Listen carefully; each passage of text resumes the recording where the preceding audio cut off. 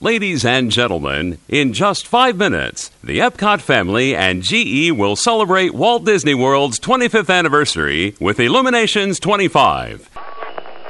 I am Buzz Lightyear. I come in peace.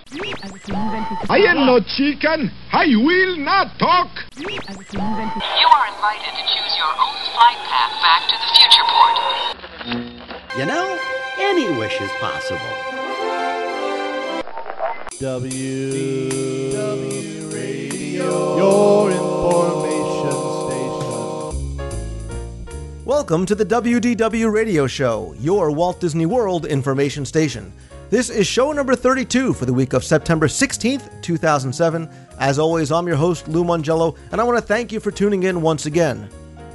There's not a lot of Walt Disney World news this week, but we have a lot of listeners who called in from the Magic Kingdom to give us their first-hand impressions of the Haunted Mansion, which opened up after a lengthy refurbishment earlier this week. We'll also have some updated information about the Leave a Legacy tiles in Epcot, and just a couple of rumors in the Walt Disney World rumor mill, as it's been a relatively quiet week on the news and rumors front. Adam Roth, co-founder of the Celebration 25 event, honoring Epcot's 25th anniversary next month, is going to join me again as we reveal the schedule of events for Sunday and Monday, as well as details about what else is taking place as we join Disney at this historic event. It's something I'll be attending and sponsoring, and as you know, really excited about.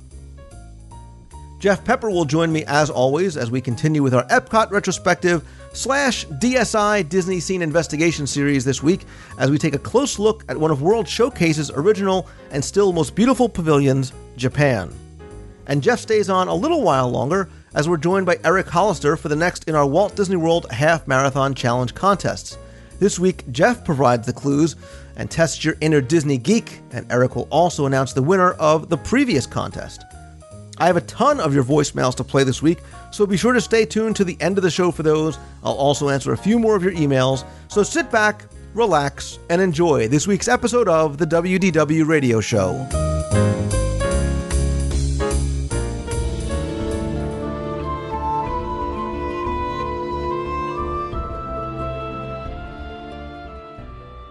It's been a relatively quiet week over at Walt Disney World, so we're going to combine the news and rumors this week into one section because there's not really a lot to cover. But first, in Walt Disney World news, if you'd like to know the fate of the Epcot wand, John Carigliano from Mouse Times has posted a great video that I'll link to over on this week's show notes, but I will tell you that if you are a fan of the wand, this may not be for the faint of heart because you can see exactly what happened to it and where it is once they took it down.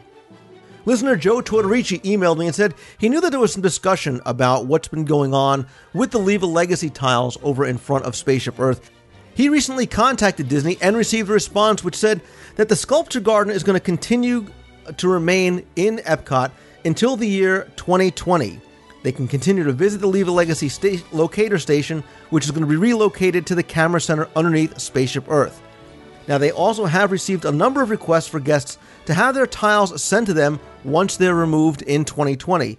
Unfortunately, Disney says they're not going to be able to send the tiles to the guests because the panel in which your tiles attached is actually made up of about 350 other guests' tiles as well. But what they are doing is offering a new product only for domestic U.S. Leave a Legacy tile guests, where you can take your Leave a Legacy photo and text message, have it engraved on 3 different types of granite tiles, where they offer a set of 4 coasters, a 5x7 with a wooden stand, or an 8.5x11 tile with metal stand.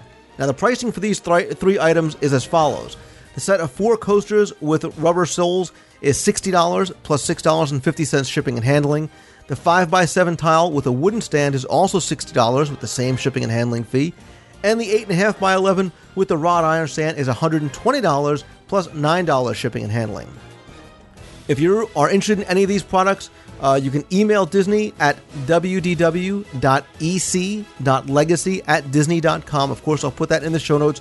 Or you can call 407-560-7235. So it's interesting that not only are they going to be selling your tile that you can now take home and keep as a souvenir, but it looks like 2020 is going to be when these come down, that the 20th anniversary basically of the Leave Legacy tiles is going to likely mark the end of them, at least in the current form or fashion.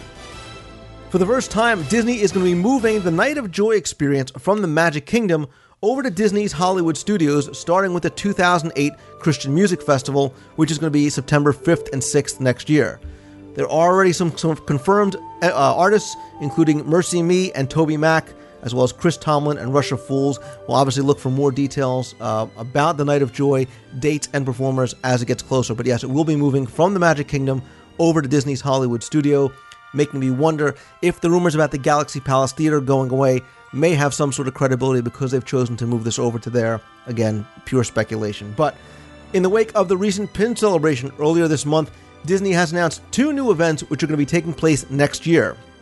The first is Expedition Pins. That's going to take place at Animal Kingdom on May 3rd, 2008.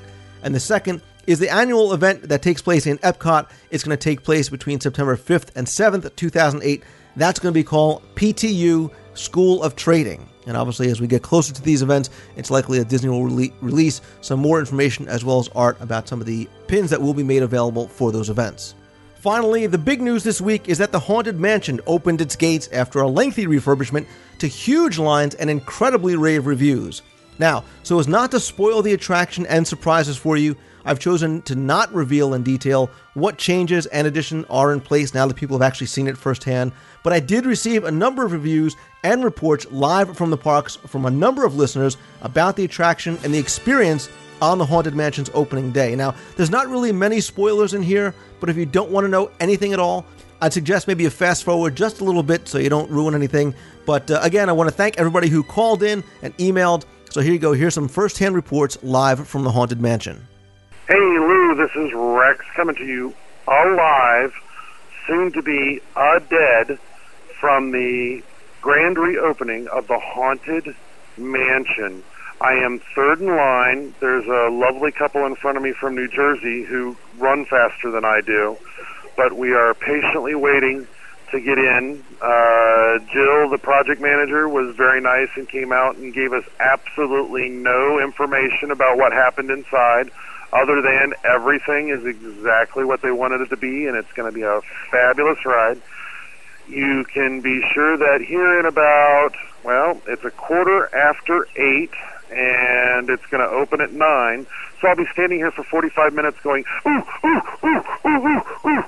All right, I will talk to you after the ride. Thank you. Have a magical day here at Disney's Magic Kingdom. Hey, Lou, love the show. This is Rex coming to you live from Walt Disney World, the Magic Kingdom. Just got off the Haunted Mansion, was third to ride, was in the second car, was third in line, third to ride, and just amazing. The color is bright and vibrant. The new scene is incredible. The impression that just pops out at me most is the colors are so vibrant and alive and amazing that there are things that move that you never realized moved because you couldn't see them moving. Now they've got some color to them, and oh man, it's amazing, just amazing.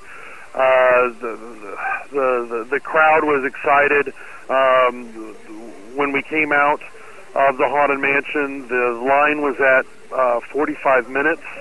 Okay, so this would have been, we were the first ones on, among the first ones on, and as we walked out the door, the line was 45 minutes long. Got the set of pins. I just can't tell you, the color is amazing. Thanks for all you do. Love the show. Again, congratulations on the winning the podcast award. Thanks for providing the kind of information that makes a once-in-a-lifetime vacation that much more magical, because you know when and where to look for things. Thanks, Lou. Thanks to the rest of the guys. Have a good one. Oh, Rex from Cincinnati. Sorry.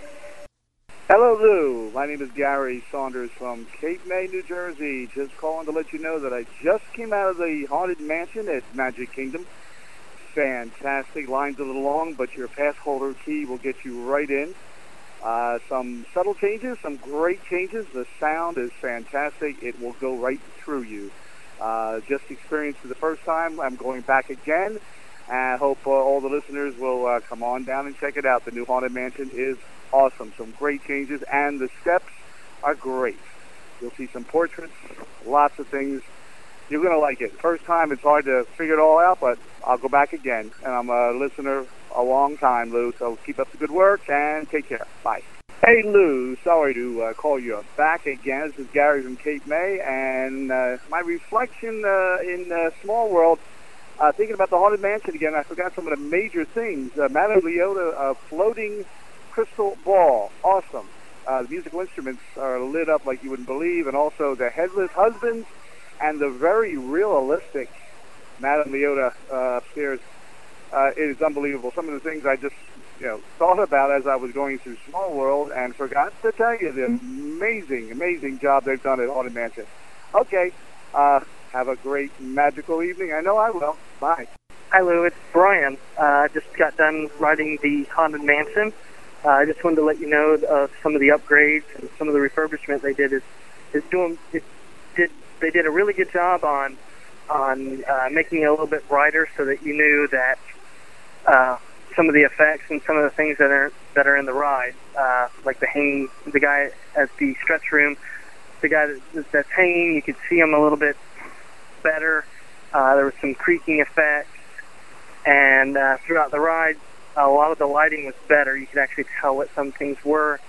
The stairway scene is just spectacular. Some of the effects they used, just amazing. Kind of interested in how they did it. The Madame Leota, the floating ball, that was great. Great effects. You can really see some of the things that they do. Some of the effects that they do a little bit better. You get into the attic scene. The attic scene is there's much more of a story. You can see different portraits and banners and different things from the wedding. The bride, it's just amazing. I won't really go into that because I can take forever going into that. And then some of the other scenes they've just refurbished, and there's so many things that they've added and changed. I could go on and on about it. But anyway, hope you get to see it real soon. I think you'll really enjoy it. It really captures what it used to be, and they didn't really do a bad job on it. So I'm pretty impressed. Look forward to hearing from you and hearing your show. Appreciate it. Bye-bye. Hey, Lou, this is Dan Morgan. Just finished our trip this week and got to see the new opening of the Haunted Mansion, which happened on the 13th. Opened for most of the day. Unfortunately, it closed down at about 8% technical difficulty, so they could get it tuned up for the Halloween party on Friday night. But anyways, everything is fabulous. The new stretch room effects are amazing with a nice little surprise at the end.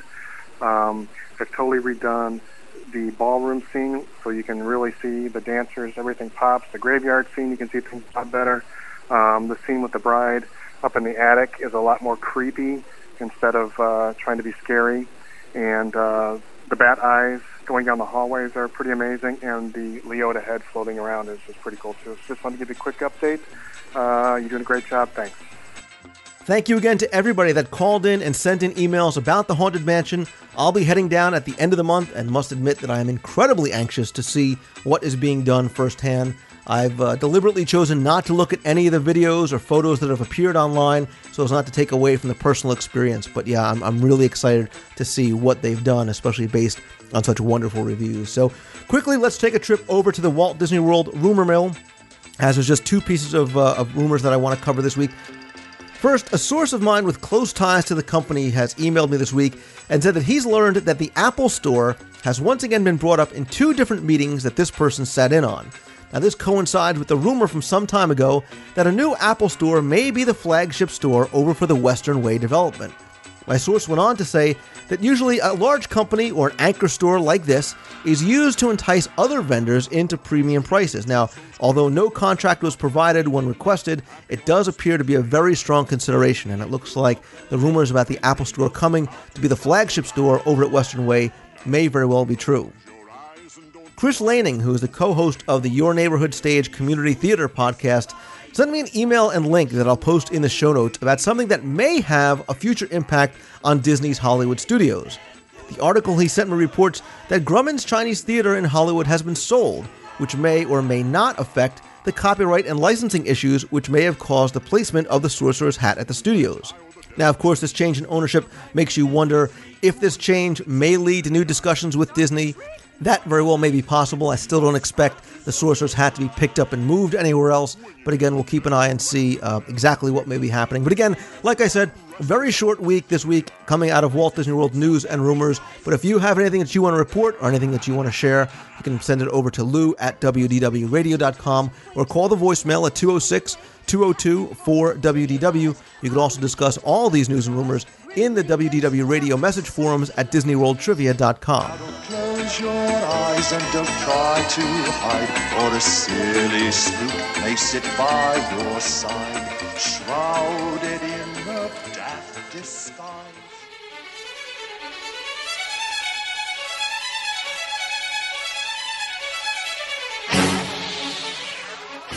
With Epcot Center's 25th anniversary coming up in just a few weeks, I wanted to have Adam Roth, co-founder of the Celebration 25 fan event, back on the show to not only discuss the event itself, but talk about the current number of registered attendees, and also, more importantly, announce the schedule event that Adam and the other people have planned. Adam, welcome back to the show, buddy.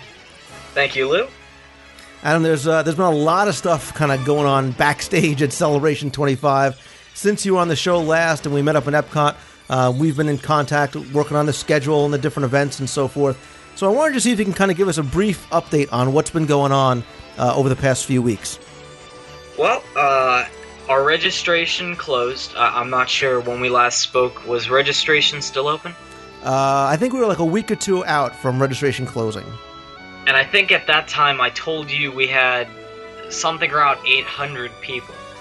Our final count has come out to 1,060, with spots still open for what we call VIPs and stragglers, I guess. So that count is still progressively moving, but to think that we went up an extra 200 in the last week was just great. Wow. But it's only five times the number of people you expected to have at the event, so... John Carigliano just keeps reminding me, and he loves to say it this way. He says, this event has literally exploded.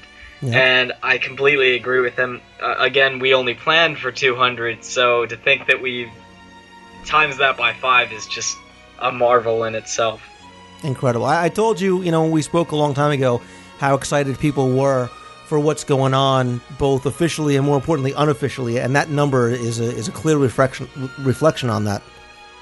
I mean, it's a great turnout, and I'm sure now that we've released our schedule, a lot more people are really excited, even more. And there's a lot that's going to be going on that weekend, not just necessarily for Celebration 25, but for Epcot itself. So I think we're in for a really great surprise.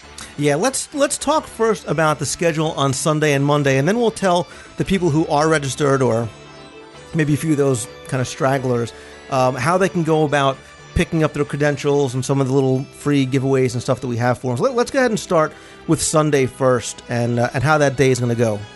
Okay. Well, registration is set right now to start at 7 a.m. Sunday, September 30th in the morning. From that time on, we will be registering everyone in, and at that time, it will be at the ticket booth closest to the Kennel Club at Epcot. That should be on the far left-hand side if you look towards the entrance of Epcot. We will be there on Sunday until 10 o'clock doing registrations and what we call video memoirs. At the registration table, you're going to be picking up your name tags and lanyards, which are generously provided by Lou. You're also going to be getting, if you have signed up for our Illuminations dessert party, that is when you will be getting your official wristband. If you don't have that wristband, you can't get into the party. We have to make sure that we only give out to the people who paid. So the registration table for Sunday will close at 10 a.m. and the volunteers or staff or the VIPs that are working at that time will be leaving around 10:15 to go into the park.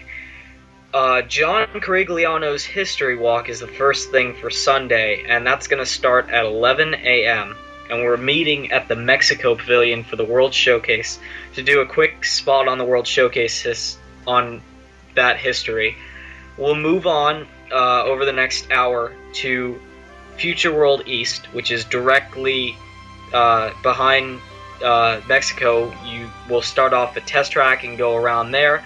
Mind you, during the History Walk, we won't be stopping to do the rides together. What we'll do is we'll cover Future World East, all of it in an hour, then give you a break, an hour or hour and a half break. Right now we have it set for an hour.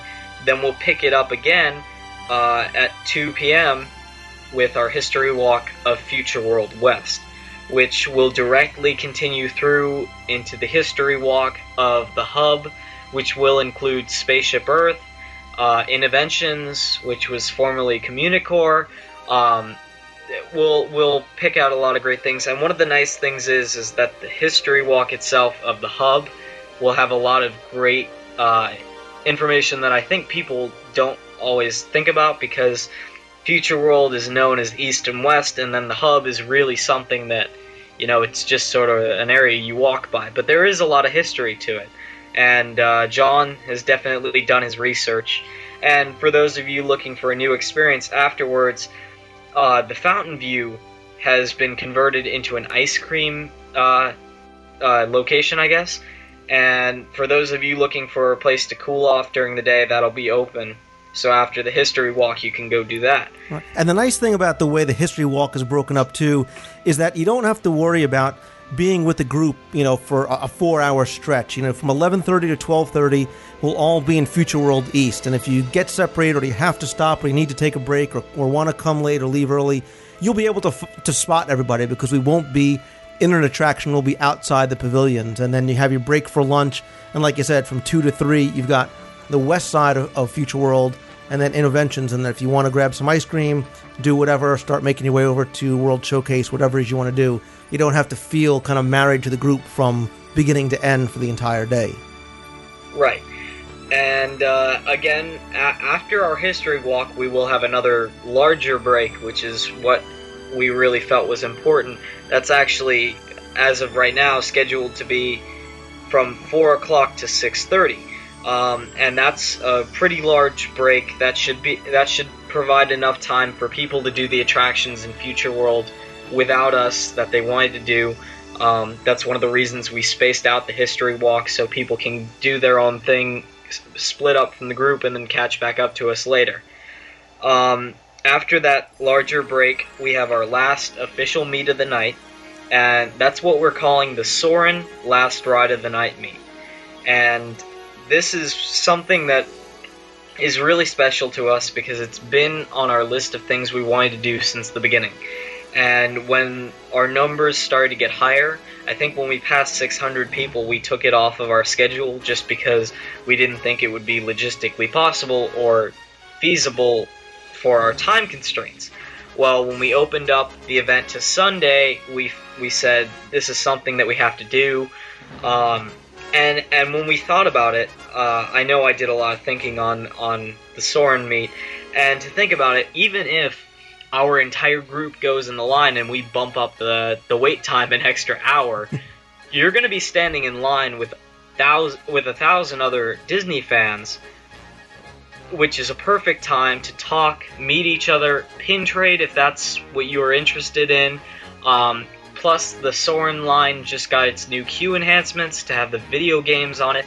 I've seen it. I saw it a couple of weeks ago, and I have to say it's really a great show. In fact, I'm hoping that our videographer will be filming us while we all take part in a group game on there.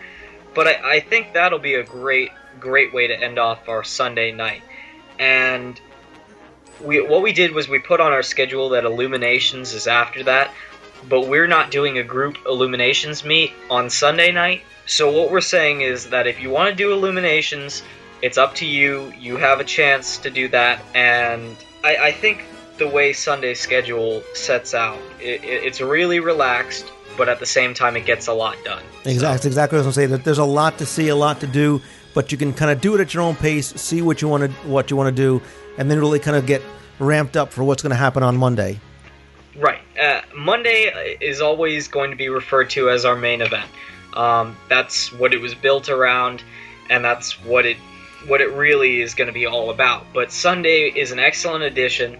When we decided to add Sunday to our schedule, it was just a great way. We had so many ideas on the drawing board for Epcot's Celebration 25, and we wanted to make sure that we were doing this the right way and getting in everything we should. So when we opened up Sunday, September 30th also, we felt that it was a perfect way to get everything done that we wanted to and make sure that Monday wasn't too crammed or Sunday wasn't too crammed. Everything in our schedule is well balanced. There's spaces in between so that everyone can handle it. Exactly. And like Sunday, if you're not going to be in Epcot on Sunday or you're not arriving until Monday, that's okay because the registration is going to start again at 7 o'clock, same place, in front of the Kennel Club to the left-hand side of the entrance to Future World. It's outside the gates. That's where you can pick up your credentials. Epcot opens at 9, so we're really going to kind of close registration probably around 8:45, I think, and then get ready for the dedication. For Monday, right. For Monday, right. Because right after Epcot opens, that's when Disney's official rededication ceremony is going to take place over at the Fountain of Nations Plaza. Right. And we are telling everyone, just because we know there are other groups here, October 1st is going to be a very busy and very important day in the schedule, and to ensure that you get a good viewing location and you don't miss out on anything, we're telling everyone to make sure that they are at the Fountain of Nations Plaza as soon as they can get in, because this will be a packed event.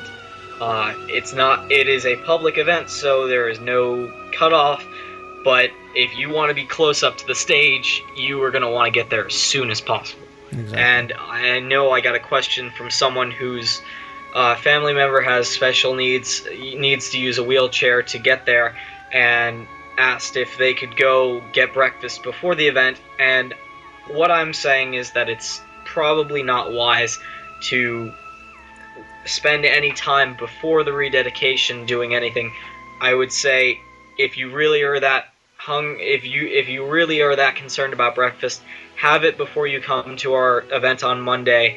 Go straight to the Fountain of Nations stage and be ready for our rededication. Right, and then after the official rededication takes place with Disney, what we're going to do is we're going to move to the other side of the Fountain of Nations Plaza, kind of plant ourselves right on the Epcot logo that's on the World Showcase side for the Celebration 25 group photo. And that'll be our only group photo of the event, just because it's such a large group. It's not possible to do it again. We don't know how long it'll take, and it'll just be a perfect way to, I guess, start off our activities for the event for Monday. It's going to be great. I mean, to be able to get, all of, or as many people as we can in the group in this picture, 1,000 people getting together for Epcot. You're right. It's going to be a really neat photo. And there's going to be opportunities later on for people to purchase the photo or get the photo, whether it be on a DVD or photo CD or whatever else you have planned that is going to be available to people who are participating, right? Right. We're working on a couple of different things. Right now we have two different options set up, but I do like the idea of photo distribution later on. We'll figure that out. We might set up a server where you purchase the photos. I don't know. I'll have to figure that out. Yeah, we're not going to be having everybody, 1,000 cameras being passed around to take one with my camera, take one with my camera. So that's something that we wanted to make sure everybody realizes. This isn't something where everyone can ask you to take the photos and hold. We're going to do this very quickly so that we're not a problem with Disney. We're not blocking their walkway or anything. This is going to be very quick, very orderly. We'll have one or two people taking the photos, and after that we will save those and have them distributed later on. We have two right now ideas, both of which the profits will go directly towards the Dream Team. One is that we're working on a scrapbook, and then we also have our official videographer who will be making a professional quality DVD.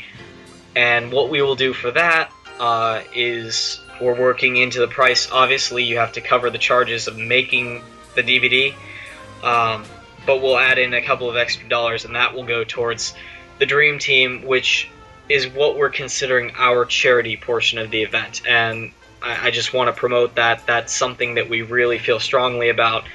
Having a charity aspect to our event just is really a great way to show Disney that we're out for more than just showing that we care about Epcot. We're caring about the world, and the funds that this will go to will help a very good cause.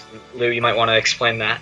Yeah, basically the DisneyWorldTrivia.com Dream Team project is something I set up a couple of years ago in order to try and help kids now get a chance to visit Disney World. You know, people who have serious life-threatening illnesses, and along the way it's grown to something more than I have expected.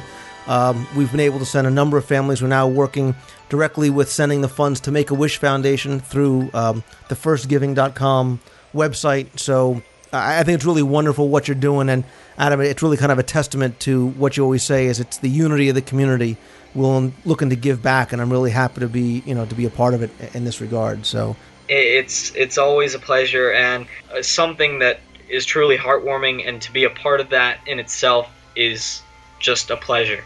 So I think that's great. One of those things that I'm just glad to do. Well, thank you. I think it's wonderful too. But there's before we go, there's two other events on Monday we should mention in addition to the Illuminations dessert party, and we're going to do two other attractions. And again, we've had these kind of spread out this way people don't feel rushed to go from one to the other. At 2:00, there's going to be a Journey into Imagination group ride. Obviously, that's a fan favorite for adults and kids alike. Especially kind of the retro feel with everything going on with Imagination.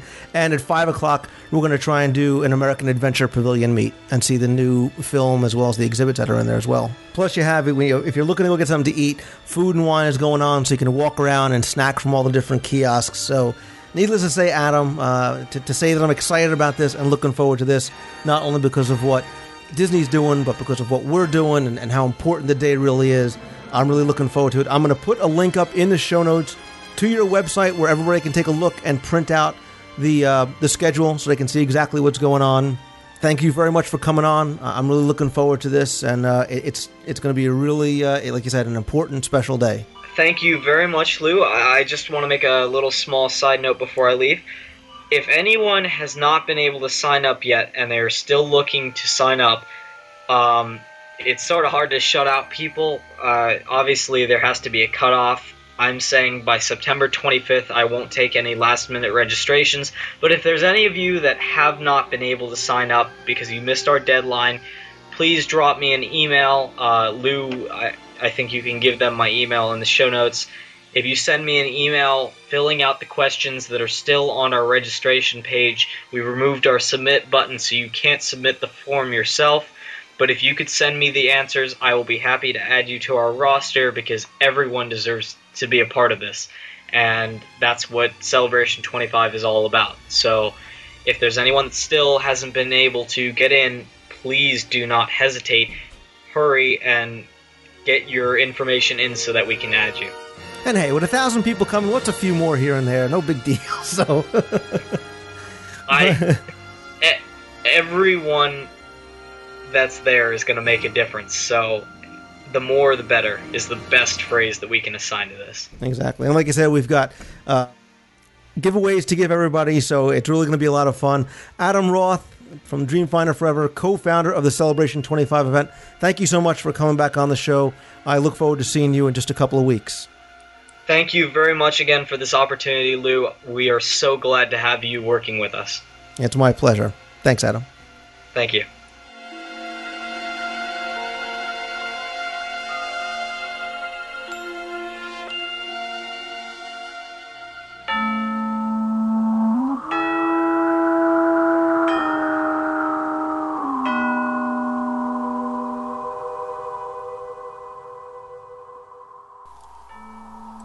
Well, hello there, WDW radio show listeners. Eric Hollister from geomouse.com here for an update. Challenge number 5 in our WDW Lou Mangello Half Marathon Please Don't Sweep Me Before I'm Finished challenge. We want to thank Matt Hochbergosaurus Rex from mgmstudios.org and WDW Today for his help in last week's contest. We want to thank everybody also for their submissions. For everyone wondering where that dog statue was from, it was from the Tune-In Lounge at the 50s Primetime Cafe. So if you did have 50s Primetime Cafe or Tune-In Lounge, we did accept your answer. We pulled all of those answers together, all those submissions, drew a name, and we are happy to say that mile marker number 5's winner is Jennifer Davis. And Jennifer Davis has decided to name her mile marker as Grim Grinning Ghosts. So, in recognition of her victory, we will be giving her both Walt Disney World Trivia Books Volumes 1 and 2 signed by Lou Mangello, a DisneyWorldTrivia.com t-shirt, DisneyWorldTrivia.com lanyard and trading pin, both the Mickey and Minnie Year of a Million Dreams plush figures. She will also receive a certificate of dedication for mile marker number 5. Again, the name will be Grim Grinning Ghosts. We'll post that up on geomouse.com. And finally, geomouse.com will donate $100 to the Dream Team Project. So stay tuned. Again, congratulations to Jennifer. Stay tuned for later in the show when we introduce challenge number 6 along with Jeff Pepper. And we're going to send it back to Lou for now and the WDW Radio Show. Restless bones etherealized. Flies and spooks of every size.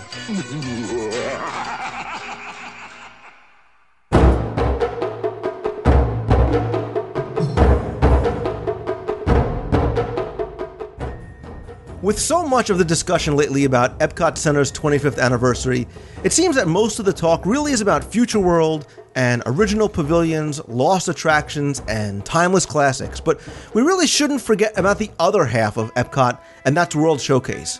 So this week, as part of our continuing Epcot retrospective / DSI series, we're going to highlight one of my favorite pavilions on the promenade, and that's Japan.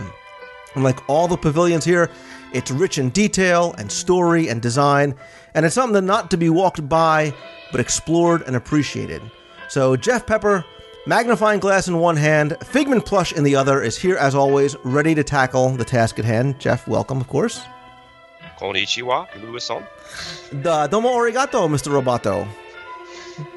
Louis, you're so uncultured. I know, I'm so ashamed, because I part of the reason why I love this pavilion so much is because I love the Japanese culture on so many different levels for so many different reasons, and I'm just looking forward to the day that I can go out to the real Japan and experience. But for me, the Japan Pavilion at Epcot is a pretty good kind of stand-in for the time being.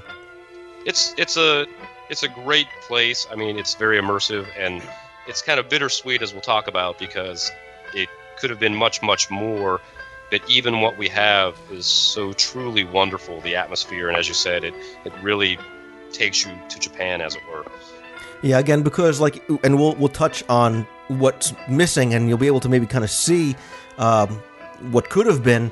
But the pavilion is beautiful, and again, it does tell a story, and it's the details that are in this pavilion that really make it something special and one of my favorites. So let's kind of get right into it and talk about the pavilion. What I really did, Jeff, was kind of divided up into 3 distinct areas, because that's the way the pavilion is presented. There's the east side, west side, and the rear. But before we get off the promenade, we obviously mentioned the torii gate that stands in the water. That symbolizes honor, and it's modeled after the Itsukushima Shrine in Hiroshima Bay, and I'm sure that will be the first of many times we butcher some of the names here, so I'm going to apologize in advance. Yes, please forgive us, and don't deluge us with voicemails and forum posts.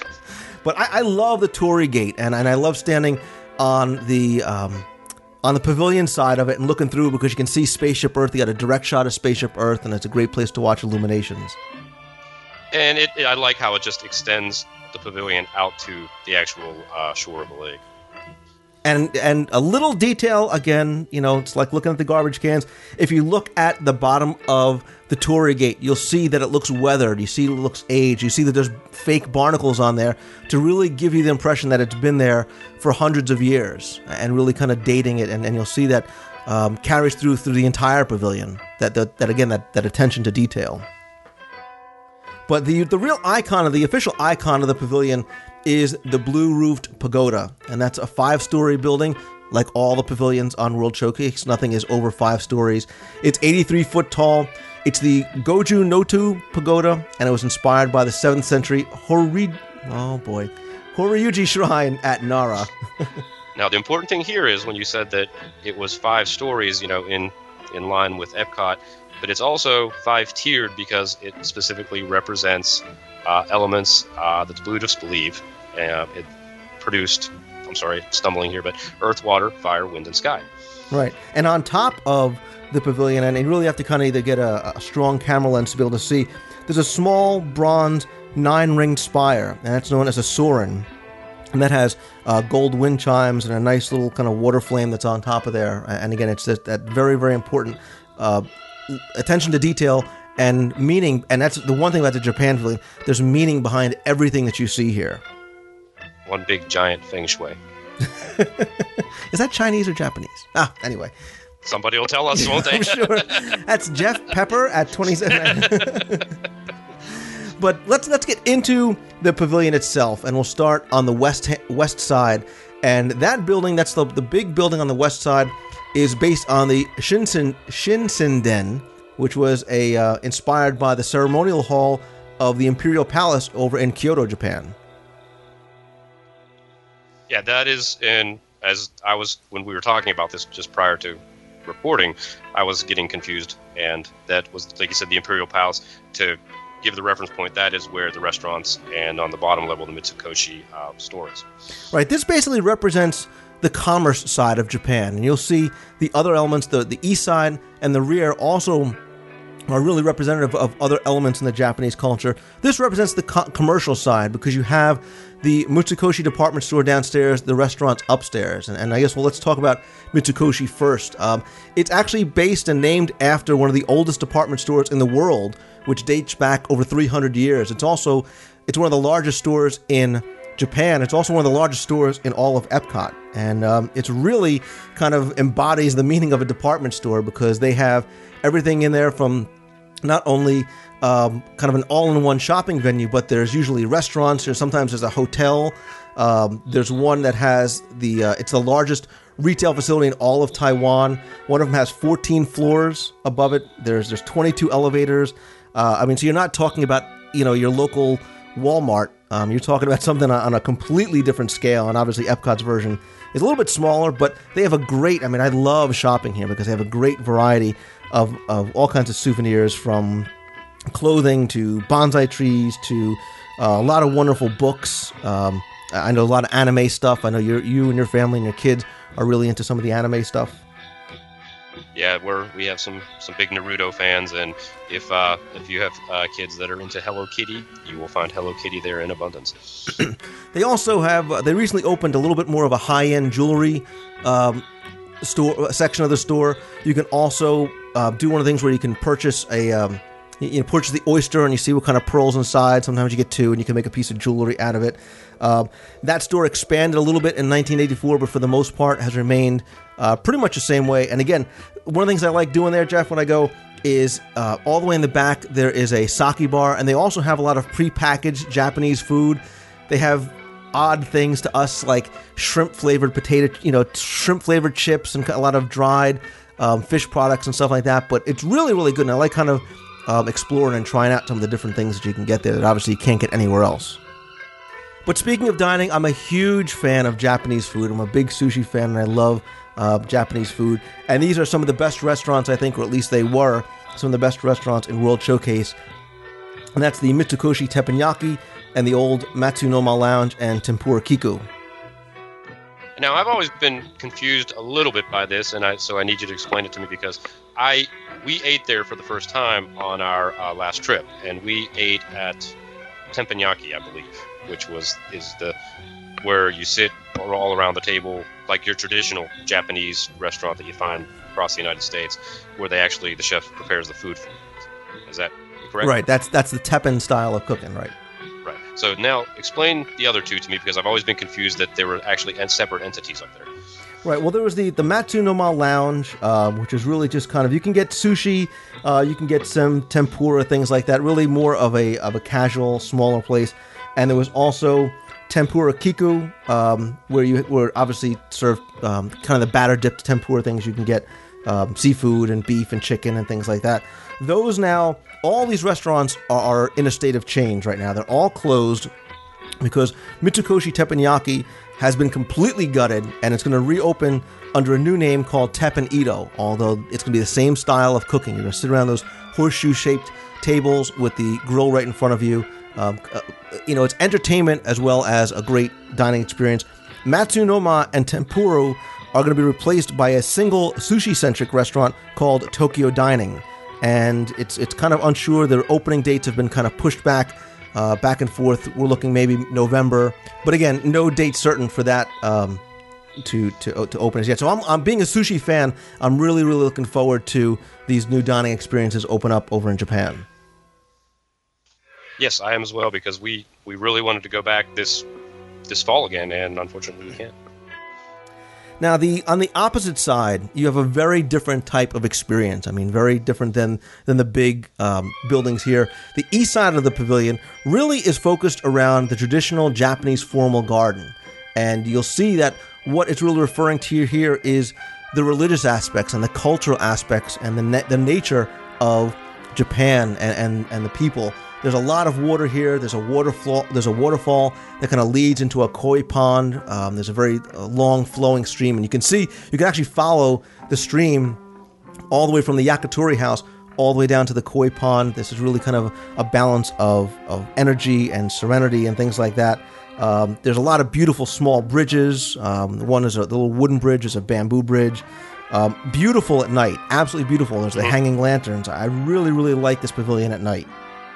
Yeah, and the Yakitori house is important because here again, we have something that is just not a simple building they built in a specific style.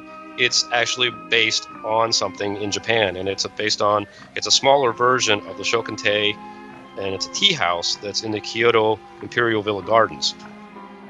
Yeah, and it's a very simple but elegant style of the Japanese architect. According to my notes, the architect describes this style as one that is best viewed by the romantic light of an autumn moon. I'd like to add with some good sushi and sake in hand, but that's beside the point.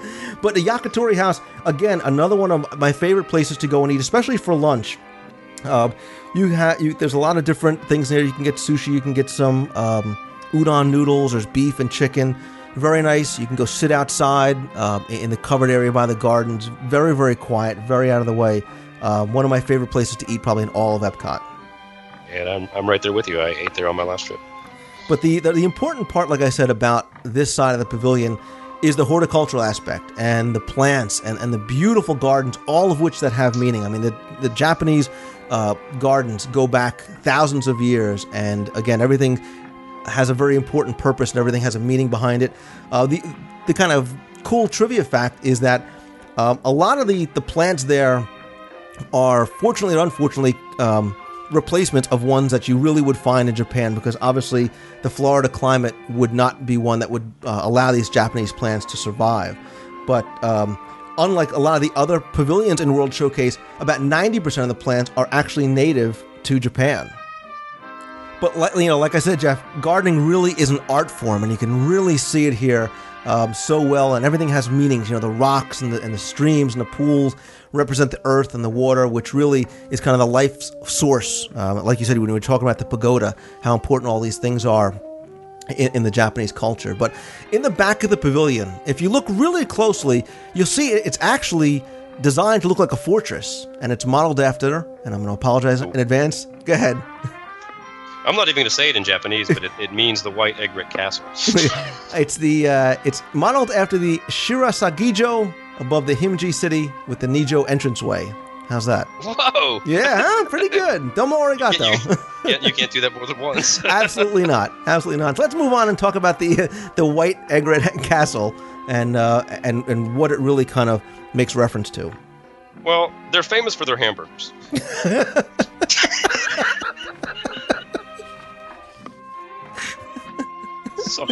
Sorry. keep going. I'm not stopping. We're continuing to record.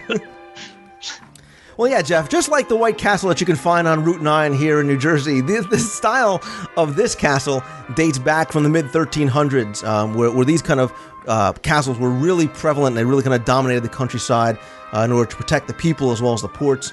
A lot of times, the inhabitants of the town were able to find refuge if the town was being attacked and things like that. So these, and like the one in Himjay, is one of the best preserved castles in Japan, and it really kind of is a testament to how well they were built and how strong they were. But we talked about one side of the pavilion representing kind of the nature and the culture, and the other side representing the commerce. Well, this really represents the history of it and the politics and the the long, very storied history of Japan and the people, and that's kind of what this part of the fortress deals with. And after you kind of get into, you kind of cross that bridge and you kind of goes over the moat, and you see those two large, beautiful samurai warrior sculptures.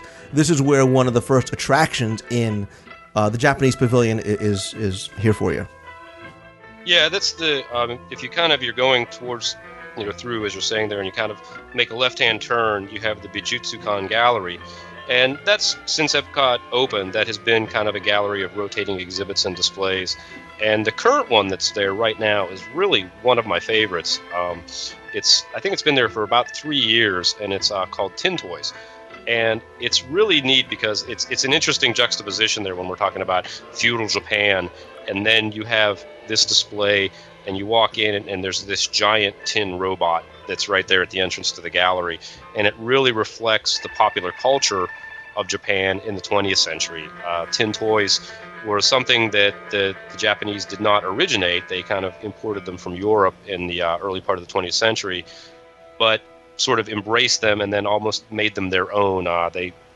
Japanese toy makers jumped on the bandwagon. So they have this very, very elaborate display, and it's interesting because it involves all these type of traditional wind-up toys. If everybody that's familiar with tin toys, you kind of know it. Speaking of, if you've seen the display, but it's just an amazing collection. It's once again, I don't want to butcher the pronunciation, but it's most of that is on loan from who they call is Japan's tin toy master, Terushiya Kitahara, and I hope I said that right. And he actually has 7 toy museums in Japan and has almost 50,000 tin toys in his collection. And if you look through the display cases, you will see everything from Godzilla to Disney characters to traditional Mickey Mouse, Donald Duck, lots of flying saucers, spacemen, and really the big icon of it are robots, the tin toy robots. But it's something that I've always really been fascinated with, and I know at some point this display is going to go away and it'll rotate in something new, but I really like it. I almost wish it would stay permanently. Yeah, I remember they had the Japanese baseball exhibit beforehand, but the tin toy one, like I said, is really neat, just because, like you said, the toys range everything from kind of documenting almost Japanese folklore and culture to back, to the 50s and 60s when things, like you said, like robots and UFOs and aliens and spacemen were very popular. There's really a predominance of those kind of things. And it was neat to see and almost hunt for some of the vintage Disney ones that you can find in the exhibit as well. And it's really cool because it has an interesting contemporary Disney kind of connection in that there is a video monitor in there that shows you just a small kind of documentary that I believe features Kitahara. And the person that is hosting it is John Lasseter of Pixar. And John Lasseter is a very, very big toy collector. I believe he's a big tin toy collector. But he's also very, very much into Japanese popular culture. He is a big fan of Studio Ghibli anime. And so he was a very appropriate fit for this display. Well, the thing that you don't realize, though, when you go into the gallery or when you go into this section of the Mitsukoshi department store, which is part of the expansion from a number of years ago, is how deep and how large the building is behind this. And unfortunately now, for the most part, it pretty much stands vacant because when this was built, when the pavilion was built and opened in '82, it was really meant to have a show building for what would possibly be up to 3 attractions that were planned at the beginning, and then obviously over time, some of those attractions and concepts had changed. But when it opened, it was originally supposed to have a show in there called Meet the World. Yeah, Meet the World was very much structured like Carousel of Progress. It was in a rotating theater, and it would take you through a number of vignettes that would basically trace the history of Japan. I mean, it would start at prehistory, volcanic action, how the islands were formed, and it would actually, through corresponding characters and music and such, would bring you up till contemporary times.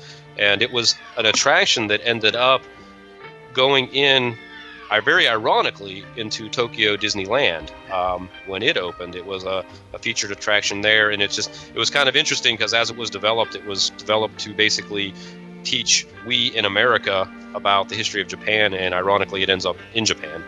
So it was kind of an odd fit. Yeah, this is something that I would have loved to have seen here. I've seen videos, dubbed in English of the Japanese version of Meet the World. And you're right, it tells a really interesting story because the Japanese culture, like I said, maybe just to me, is fascinating. How, going back from ancient Japan till the feudal times to when Japan became a very closed, very insular culture. And then modern Japan really, in the 40s kind of opened its doors to literally meet the world. And what you do is you kind of follow along, like you said, on these four little acts. And, we talk about it being similar to the Carousel of Progress in that the theater is revolving. It's actually a little bit of the opposite in that you sat in the center of the theater, as opposed to now Carousel of Progress, you sit on the outside ring. Here you would have sat in the center of the theater and faced out. So you would have sat in the middle and kind of rotated around, which had a number of advantages. The outside scenes would have remained stationary, but they were also, because they were on the outside, the circumference was larger. They allowed for a lot larger scenes, a lot larger sets and stages. But you were kind of taken through this history of Japan by a young boy and girl led with this animated crane. And this is where it also kind of had some sort of a relationship with the American Adventure, because it not only had animation, it had projection screens, it had live action, and it also had audio animatronics figures. So you really kind of got all these different elements that made up the show. And really, really interesting, really fascinating. You should go out online, or I'll put some links up in the show notes to where you can see the Meet the World show. And it's really a shame that we didn't get it over here, and it actually closed in Tokyo back in June of 2002. And of course, like every other attraction, music was written by the Sherman Brothers. And you think they would have just given it to us because we did give them Mickey Mouse review. There should be balance. I agree with you. I've read in a number of places rumors as to why this wasn't built, and again, it always comes. You've heard things about it possibly being money. I also heard that there were some structural issues as far as when the pavilion was constructed. Either plans weren't followed correctly or the blueprints were incorrect, so they kind of had to temporarily shelve the project in order to get Epcot and the pavilion to open on time. And for one reason or another, it was never built. But in the long run, it looked at, for a certain period of time, Jeff, as this mistake or this decision not to put Meet the World in here would have been a benefit, because we were going to get, one or more than one of a couple of really cool attractions that unfortunately never made it off the drawing board. Yeah, we had actually, we had the whole mythology of mountains coming into Epcot, primarily focused around, World Showcase. And, we had there was the concept of the Swiss Matterhorn being floated out there for a Swiss pavilion. But for the longest time, there was talk of a Mount Fuji type thrill ride that I think was going to be modeled similarly to a Matterhorn type attraction. Right. It was going to be an indoor roller coaster. It was also going to go outside the track, much like the Matterhorn does. Fortunately, I think some of the concepts, some of the things they were thinking based on the early concept drawings may have made their way over to Expedition Everest. And again, we've talked about the Fuji versus Kodak debate and how Kodak really kind of played its heavy hand and not allowed Fuji to come in here and sponsor this attraction, which is primarily really the reason why this one wasn't built. Again, although there is so much room behind this pavilion, it really would have been a wonderful weenie to have in World Showcase. But yeah, and then there's something else that is out there, and it's just this one piece of concept art that floats around, and it features kind of a shopping district and a bullet train type concept ride, and that has always fascinated me because, again, it would have been a very sort of almost a pavilion behind the pavilion if you would walk through the gate there, the castle gate, onto the other side, you would have entered this whole other kind of area that was also very, very dramatically conceived as, according to this, concept art. Yeah, the landscape in the back would have been much, much different than what you saw on the promenade side of the pavilion, and you would have seen basically this kind of bullet train that would be sticking out of this giant structure, and you would board this train, and you'd really have these animated scenes in lieu of windows that would really take you through, the Japanese countryside and the Japanese history, whatnot. There would be very, very large windows, and it really would have given you the feeling of being standing on the bullet train in Japan. And you also made reference to the shopping district. This is something I think I would have liked to have seen almost as much, if not more so, than this, because it was really going to reflect the Ginza shopping district in Tokyo, which is a very, very big entertainment district. It's Tokyo's most famous shopping area, with high-end restaurants, high-end hotels, lots of department stores and art galleries.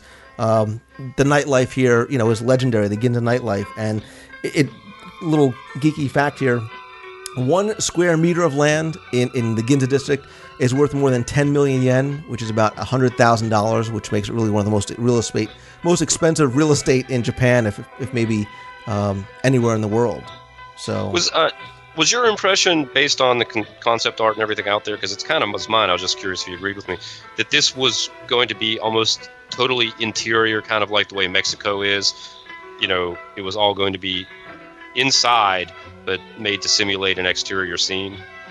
Yeah, I mean, it's specifically the bullet train. And again, when we talk about that concept art, I'll try and put both of these up in the show notes so you can get an idea of what we're talking about. There's not a lot else that's out there to really give you an idea. I would assume that this shopping district would have been enclosed just based on the way the pavilion is laid out right now. And it just would have been something spectacular if you've ever... Because I'm picturing it almost sort of like Mexico in that, because that shopping area in Tokyo was just so neon light, kind of bright light intensive, that it would have been a night scene very much lit up and kind of evocative of that kind of same feel that Mexico gives you. Right. And you would hope, or you would believe, or maybe just wish that something like this, maybe in some form or fashion, will come in, because so much of the fortress and the show building back there is left unused. And again, I'll put a link up in the show notes where you can kind of look online and get one of those bird's eye views of the Japanese pavilion and see just how big it is. I mean, it almost rivals the size of the American Adventure Building, and you know how large that is and what kind of structure is in there and theater is in there. But although we didn't get the roller coaster, we didn't get the Ginza district, there are other attractions other than the tin toy exhibit to see here, other than just looking around and looking at the gardens. And I consider these things attractions because they're things that I think are fascinating. And one attraction is just a person. It's just a single woman, and her name is Miyuki, and she's the legendary candy artist that's found by the Mitsukoshi department store a number of times a day. Yeah, it's fun because I had never been familiar with this or aware of it until coming to Epcot. But they call it candy artistry, and it dates back over 250 years from Japan's Edo era. And she actually apprenticed, I believe, with her grandfather. And she is, I believe, the only woman in the world that is trained this way. Is that not correct? Right. And there's only 20 people in the world who actually perform this art. Yeah, it's just amazing to see her actually do it. And we've been fortunate to see it a couple times. It's all kind of a matter of time and just being there at the right time. And I do believe she gives away what she makes.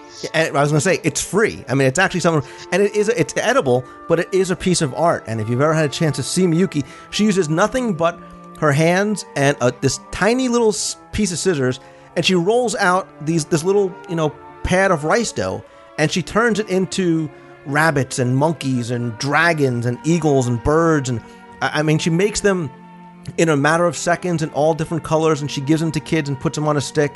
And I mean, they're truly beautiful, and it's free. And Miyuki can really be considered a hidden treasure of Walt Disney World herself, because that's how good I think she is.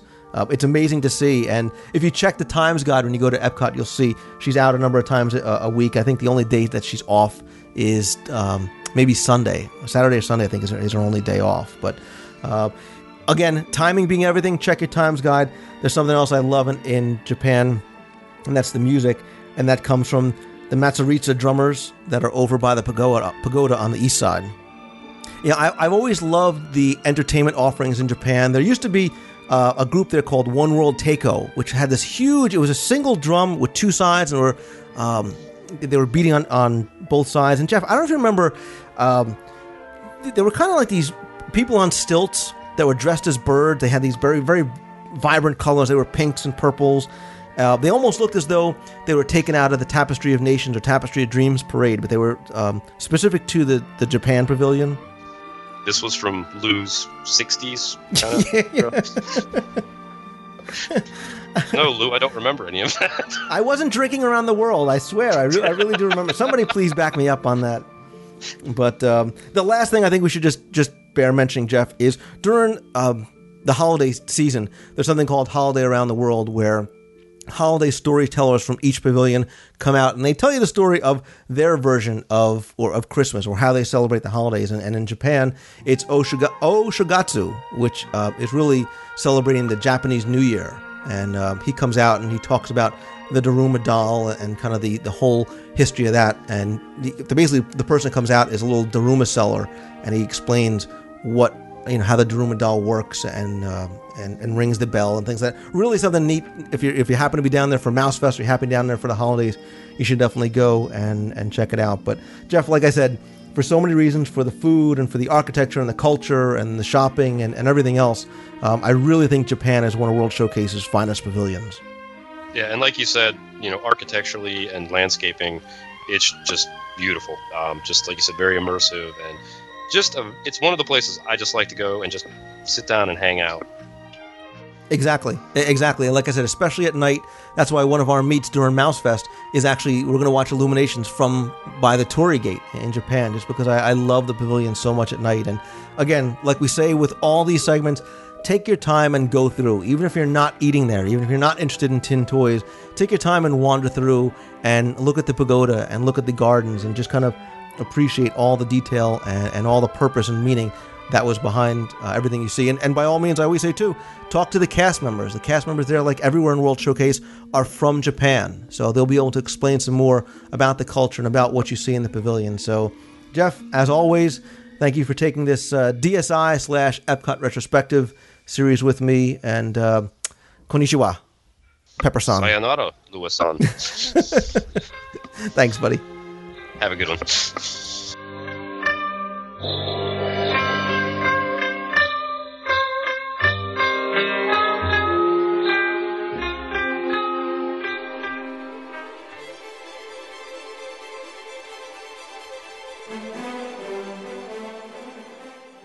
It's time once again for our Walt Disney World Half Marathon Challenge.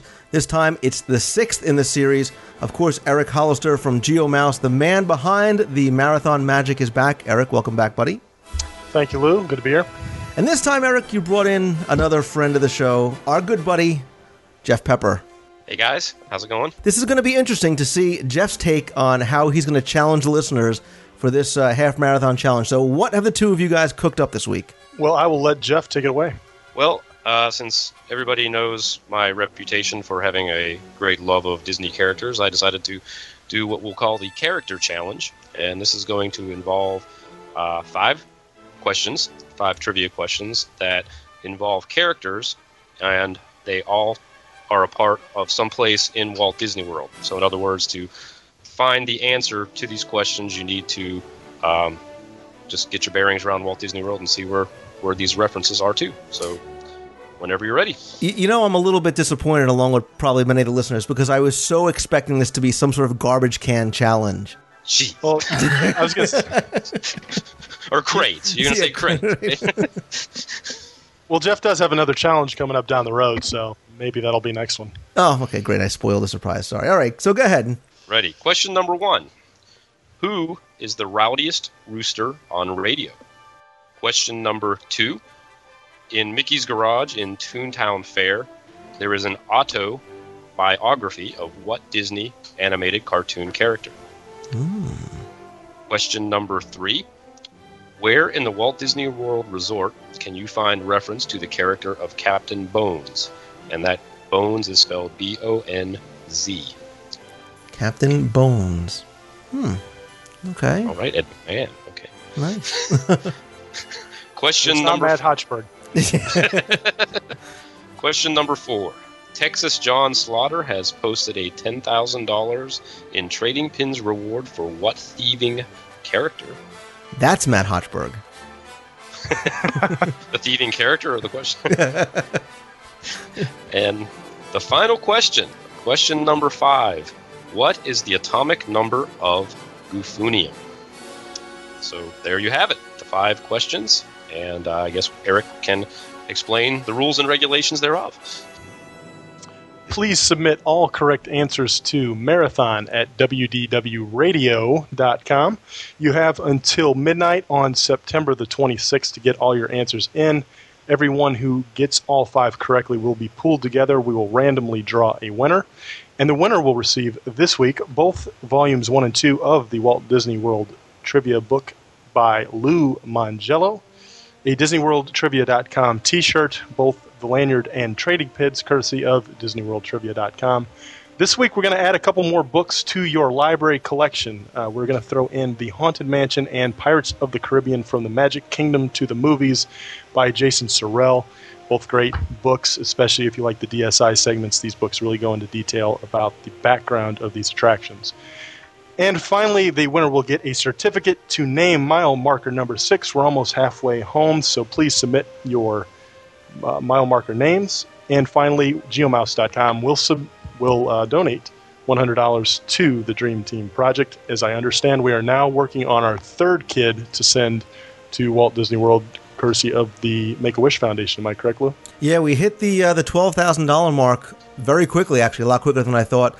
And according to Make-A-Wish, it costs about $6,000 or so to send a child to grant a wish to Walt Disney World. So thanks to you, Eric, and everybody else that's been donating, we hit the mark pretty quickly, especially after Magic Meets. So we're going to up that goal a little bit and kind of start working on sending another child. So there it is, folks. Mile marker number 6. We're almost halfway home. Lou, I'm sure your training has just been going exquisitely. And of course, obviously, Jeff, I want to thank you for your help in this particular challenge. It should be fun. The challenges seem to get more challenging as we go along, but it never ceases to amaze me that the listeners are usually on cue and usually get pretty close, or if not dead on, with the answers. My pleasure, and good luck to everybody out there. Yeah, I was with you for a while until you started talking about goofonium. I was looking at my periodic table of the elements, and I was like, oh, no, I'm totally in the wrong section. So, yeah, this is a good one, Jeff. Thanks very much. Eric Hollister from geomouse.com, thank you as well, and I'll see you guys at the finish line. Thanks, Lou. All right. Thanks.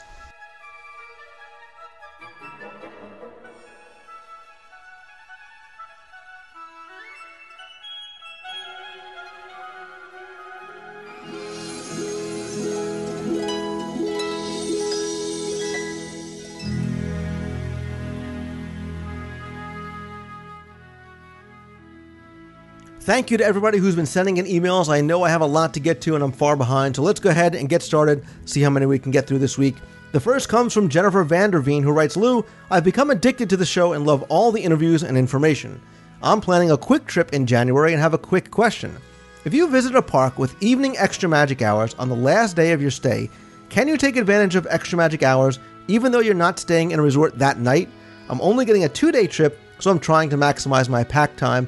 Again, that's from Jennifer. Jennifer, glad you're enjoying the show. And as for your question, yes, I believe on the last day of your stay, you still can take advantage of both the early and evening extra magic hours.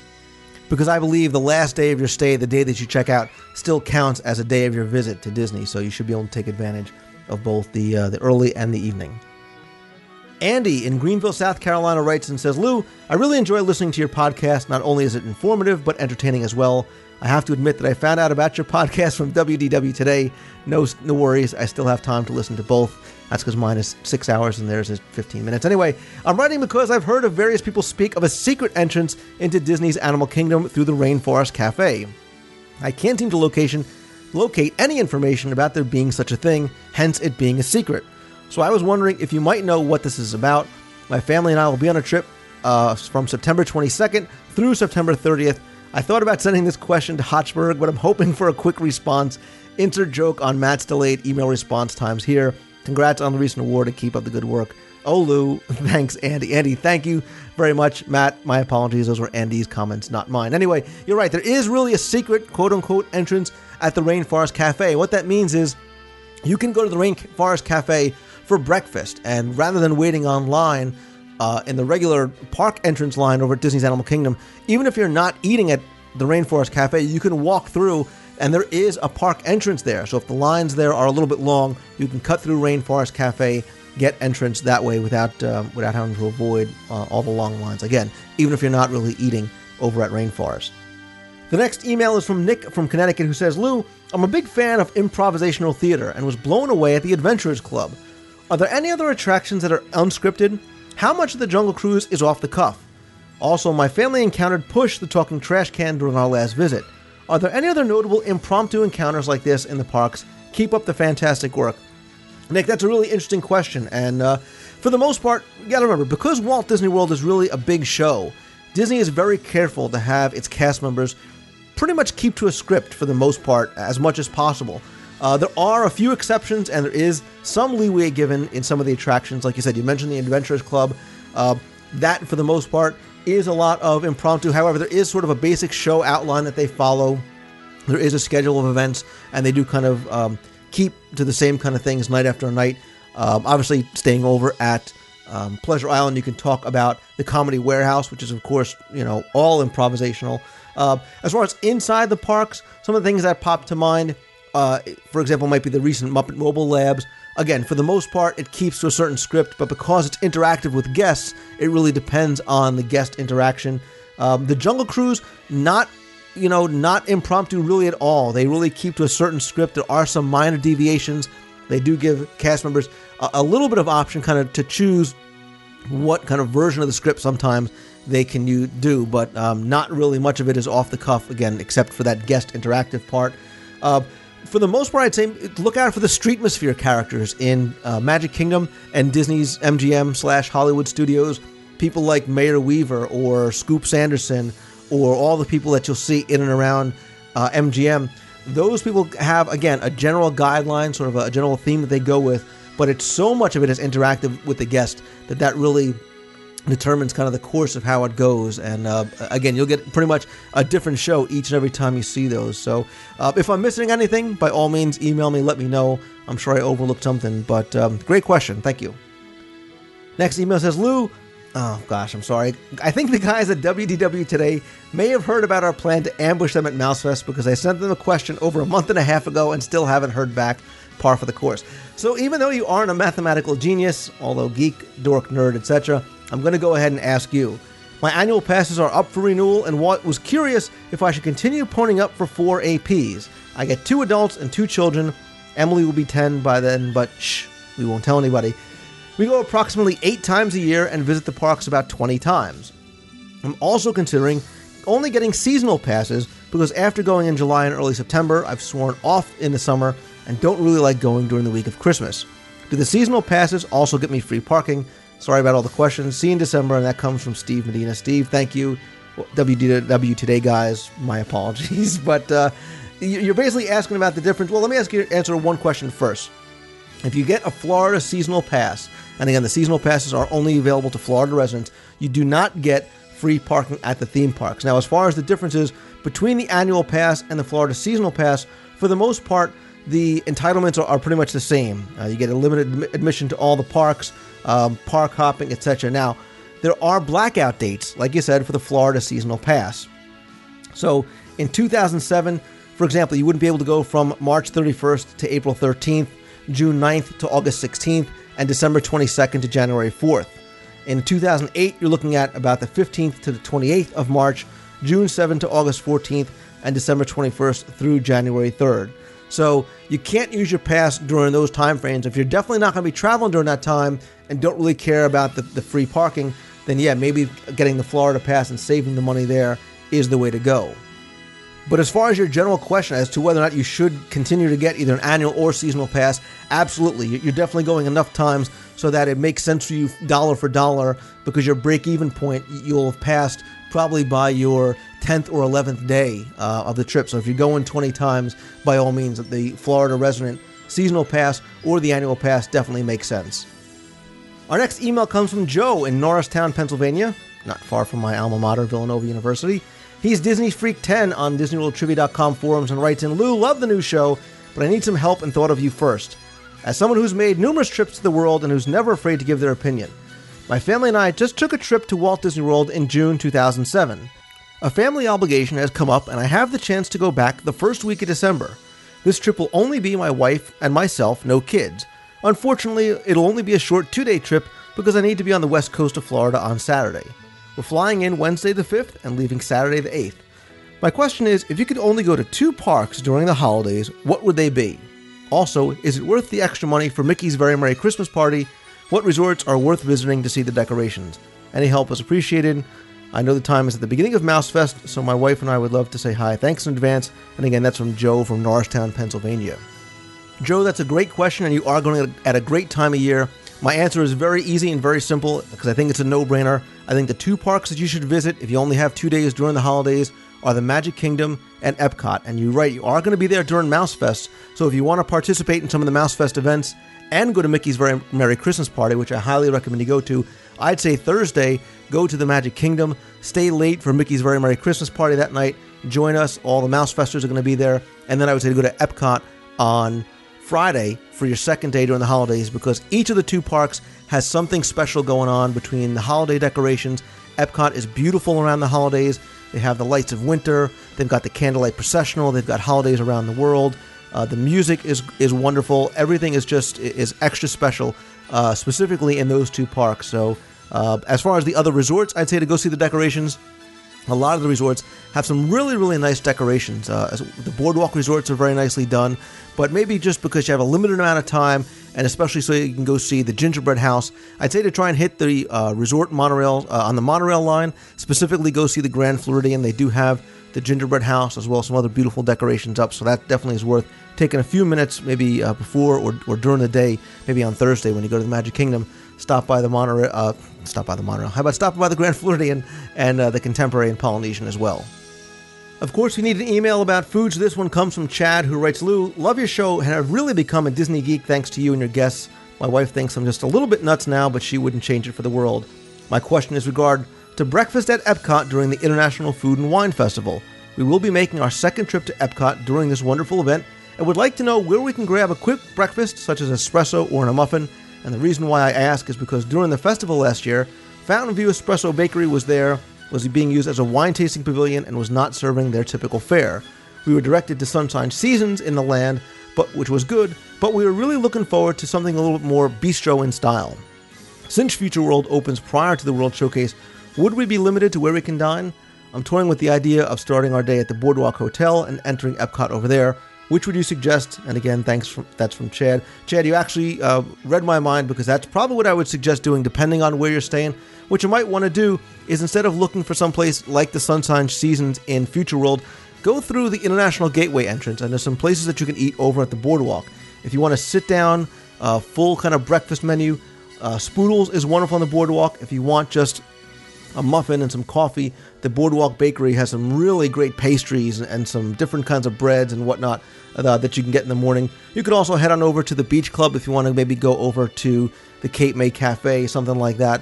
But because, like you said, your choices are very limited in Future World because nothing will be open at World Showcase at that time. Keith Fischetti sent in the next question. It says, my wife and I are going down to Walt Disney World from October 4th through the 13th, and on Monday, October 8th, we have tickets to Mickey's Not So Scary Halloween Party. Is it an unofficial rule that you have to dress up as a Disney character? Will my wife and I be shunned if we don't go into the parks in full Disney garb? Any assistance would be appreciated, and thanks as always for a great show. Look forward to a new show each week. Keith, thanks for the email, and what you should know is that whether you get dressed up or not, you're going to have a great time at the Halloween party. I really enjoy it. I think the parade and the fireworks are wonderful. But no, you will not be shunned or ridiculed if you don't go in Disney garb, but by the same token, you will not be shunned or ridiculed if you do go in full Disney garb, even if you go without kids. I went last year. I didn't get dressed up, but there were a lot of people there, adults especially, a ton of pirates, a ton of princesses. So you don't have to feel obligated one way or the other to get dressed up or not get dressed up. Nobody will look at you odd in either way. But But again, if you're thinking about maybe going, wanting to get into the whole spirit, get dressed up, feel free, because you will not be the only one, I promise you. Lorraine sent me in a quick question. It says, Lou, can you tell me what the average number of cars parked in a day at the theme parks at Walt Disney World is? Lorraine, thanks for that question. It's hard to answer because Disney doesn't really publish those kind of numbers, and really that number of cars varies wildly depending on the times of year, and how busy the parks are. But what I can tell you is that, for example, the Magic Kingdom holds about 11,324 cars, and by 10 o'clock on Christmas Day, we'll be fully booked. So that'll give you an idea of at least one extreme of how busy it does get in the parking lots. Gwendolyn wrote in and said, Lou, love the show and your books, but I have a question about the emu legs. My husband and co-workers swear that the turkey legs at Disney are really emu legs. I tried to tell him that this was just a rumor, and he doesn't believe me. Can you clear this up? Hope to see you at MouseFest. Well, Gwendolyn, you are correct. They are actual big, delicious turkey legs, and there is no emu, I don't think, sold anywhere on property. Our last email is going to come from Matt Roche, who writes, Lou, congratulations again on winning the award for your podcast. I'm a huge fan and love listening while I'm at work. I had a question for you on my upcoming trip to Walt Disney World. My family and I are going this October and doing everything Halloween possible. I found out Disney provides haunted hayrides over at the Fort Wilderness Campground. However, after looking around for information, all I found were dates that were not consistent as to when the hayrides would take place. Can you shed any light on this matter? Any information given would be grateful. And again, that comes from Matt. Matt, thank you very much. What you're talking about is over at Fort Wilderness Resort and Campground, every October, they do a haunted hayride based on the old legend of Sleepy Hollow. And the wagon ride has a storyteller who tells the story of Ichabod Crane, the Headless Horseman. It's a lot of fun. It takes place from about the middle of October through the end, almost every day. And rather than me list all the dates, I'll put them up in the show notes. They leave from Pioneer Hall around dusk, and there's usually around 6 or so rides per night, and they start around 7:30, and a little bit later on in the year, as it gets closer to Halloween, they start around 6 o'clock. They depart about every 20 minutes or so. It's not all that expensive. It's $15 for an adult, $10 for a child who is under 10. Under 3 is obviously no charge at all. You can buy tickets the day that you want to go over at Fort Wilderness at the Kennel from 8 to 5. Again, as you get closer towards Halloween, they do start to sell out, and they actually start to sell out very early in the day. So it's important that if you want to go, to try and get your tickets in advance as much as possible. You can actually call 407-824-2734 for more information and to find out how to reserve your tickets. And again, I'll put all these dates and the phone number in the show notes this week. And again, that's going to do it for the email section this week. If you have an email, you can send it in to lou@wdwradio.com.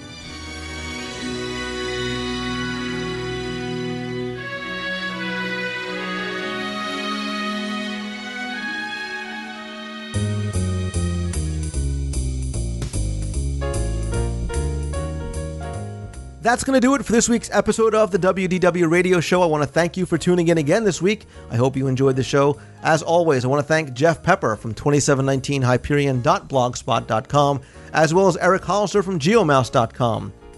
Head on over to our show notes page at WDWradio.com for links, photos, as well as previous episodes of the show. Don't forget that if you're going to be in Walt Disney World on Saturday, September 29th, the National Fantasy Fan Club is going to be holding their second annual convention and show and sale at Disney's Coronado Springs Resort. It's going to be open to the public at 10 a.m. and close at 5 p.m. There's free parking, so if you're around, if you're into Disney merchandise of all shapes and sizes and prices, come on by, even if you want to just come by and say hello. I'm going to have a table at the event, and I guess it's going to kind of serve as an almost little release party for me, as I'm going to have the first in my audio guides to Walt Disney World available on that date for the first time. The first CD, which I previously referred to as my Mouse Tour CDs, will be a guided tour of Main Street USA with additional CDs in the series to follow. So again, if you're in the area, come on by and say hello. Of course, there's much more coming up on upcoming shows, including a visit from another very special guest just in time for Epcot's 25th and so much more.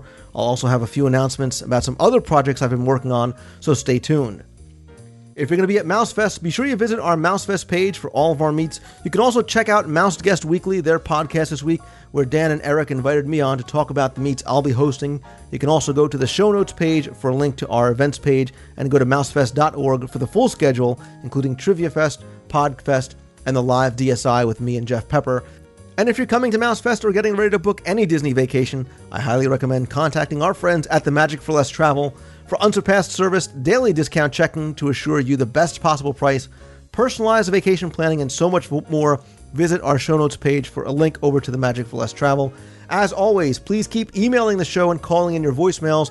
You can reach me at lou@wdwradio.com, or the voicemail line is 206-202-4WDW. That's 4939. And come by our fun and friendly forums at DisneyWorldTrivia.com for discussions about all things Disney, including topics we covered on the show. If you like the show, please continue to review us in iTunes, and of course, please help spread the word. Thank you again for tuning in this week. Hope you enjoyed the show. So until next week, see ya!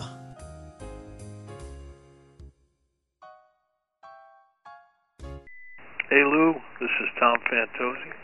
I'm calling in regards to the Orange Bird segment on September the 4th show.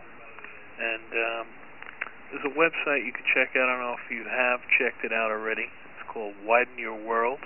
I don't know the exact address, but if you just type in Widen Your World, say a Google search engine, you should be able to find it. And it's a restful haven for Walt Disney World's deceased, deferred, and deflowered. You should find a bit of information regarding the Orange Bird on that site. Thanks, Lou. Bye. Hi, Lou. This is Chip Joyce calling you from inside Pecos Bills Cafe. We're coming down on the last couple hours of our 8-day trip here at Disney World, and just wanted to call and say hello and thank you, because this trip would not have been the rousing success that it was if it hadn't been for all of the tips and tricks and things I learned from listening to your show. So thanks a lot, and I'll keep listening in hopes that our next trip will be sooner rather than later. Take care. Bye-bye. Hey, Lou. We love your show. Just calling to say to you that Figment can be seen at Epcot across from Imagination Station. I don't know if you know this, but the information is there. There are small signs right outside the exit door, and they say Meet Figment. And he is there. These days, it seems that he has been there from 9 a.m. to around 4 or 5 o'clock. He's got his own little area in which he lives, covered by rainbows and multicolored beauty of Figment and his imagination coming to life inside a container for where he is through these glass doors, and people can see him, but it is not well advertised, and the cast members apparently know nothing about it. And as Figment fans, we're trying to get the word out to people that you can meet Figment. He is still there, right next to the ride, and people should go over there and show him love so we can have him come back permanently, and that maybe Lassiter can help us all get our Figment back. My name is Lee Canzaneri. Look in your mailbox soon. We have a present that we're going to send to you. It'll be a one and only backpack in which any character will sign if you provide them a Sharpie and a space to sign. We have a backpack that was signed by every character that we've run into at Walt Disney World, and we're going to share a photo with you soon. So look for that in your mailbox. Thanks again. Bye. Manja, manja, manja, mangello. Mangello, mangello, mangello, manja, manja, manja, mangello. Hi, Lou, and all you WDW radio listeners. This is Kenny from West Palm Beach. I just ordered your books, and I thank you for your radio show, and look forward to seeing you on October 1st at Epcot. I was there when it opened, and too many more times to count since then. Just had a little bit I wanted to ask you about, or a suggestion. In the history of Epcot, I think that there's a part that's being missed. I think it's the software, the games, the movies. I think that there should be some sort of archive, if not something on your website, like the touchscreen, create your own roller coaster with the little beaver, and at the end you'd ask you to let's see how she flies, Orville.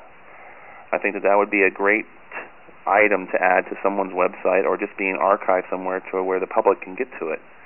There were so many different programs and software and interactive games throughout Epcot and all the parks throughout all the years that I think are sitting on someone's shelf somewhere and being neglected and not being exposed to the next generation of people who enjoy the parks. That's my 2 cents. Thank you again. Have a great day. Hey Lou, it's Mark Craig from Hanover, Massachusetts. Love your show. Just thought I'd give you a little piece of information. I'm here in Animal Kingdom right now. Just got out of Finding Nemo the musical. And on the way out, I saw a few guys with suits on, so I decided to follow them and see what they were doing. They all had fireworks badges on and went backstage. So, possibility of a nighttime show in Animal Kingdom anytime soon? Okay, thought I'd let you know that's how those guys. Thanks. Hey Lou, it's Mike in Central Florida. And listening to the podcast last week, you mentioned Roman Catholic churches and churches in general in the Orlando or the Walt Disney World area. I want to point some of your listeners to Mary, Queen of the Universe Shrine. That's that big building you see when you're traveling west on I-4 towards Walt Disney World, just before the Marketplace exit, right next to the Premier Outlet Mall. It's a beautiful Roman Catholic shrine, and it's almost like a theme park. It's unbelievable. When me and my wife moved down here about 14 years ago, it was still under construction, and it's really nice to visit this shrine for Mass. They have a weekly Mass schedule, daily Mass schedule that you can see online if you go to www.maryqueenoftheuniverse.org. And I believe if you click the link right there on the first page that says the Masses at Walt Disney World, it gives you a little history of when they started performing the Masses at Walt Disney World.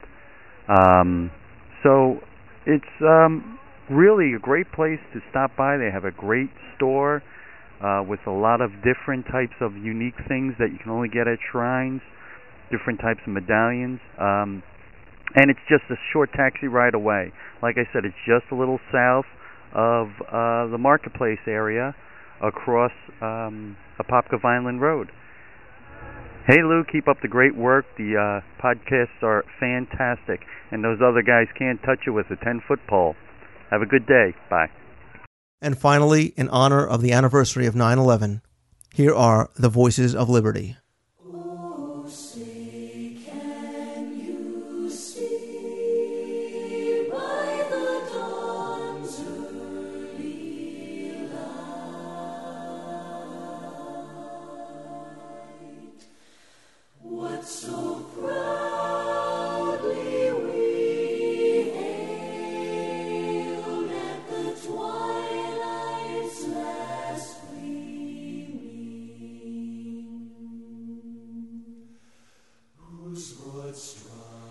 Whose broad stripes and bright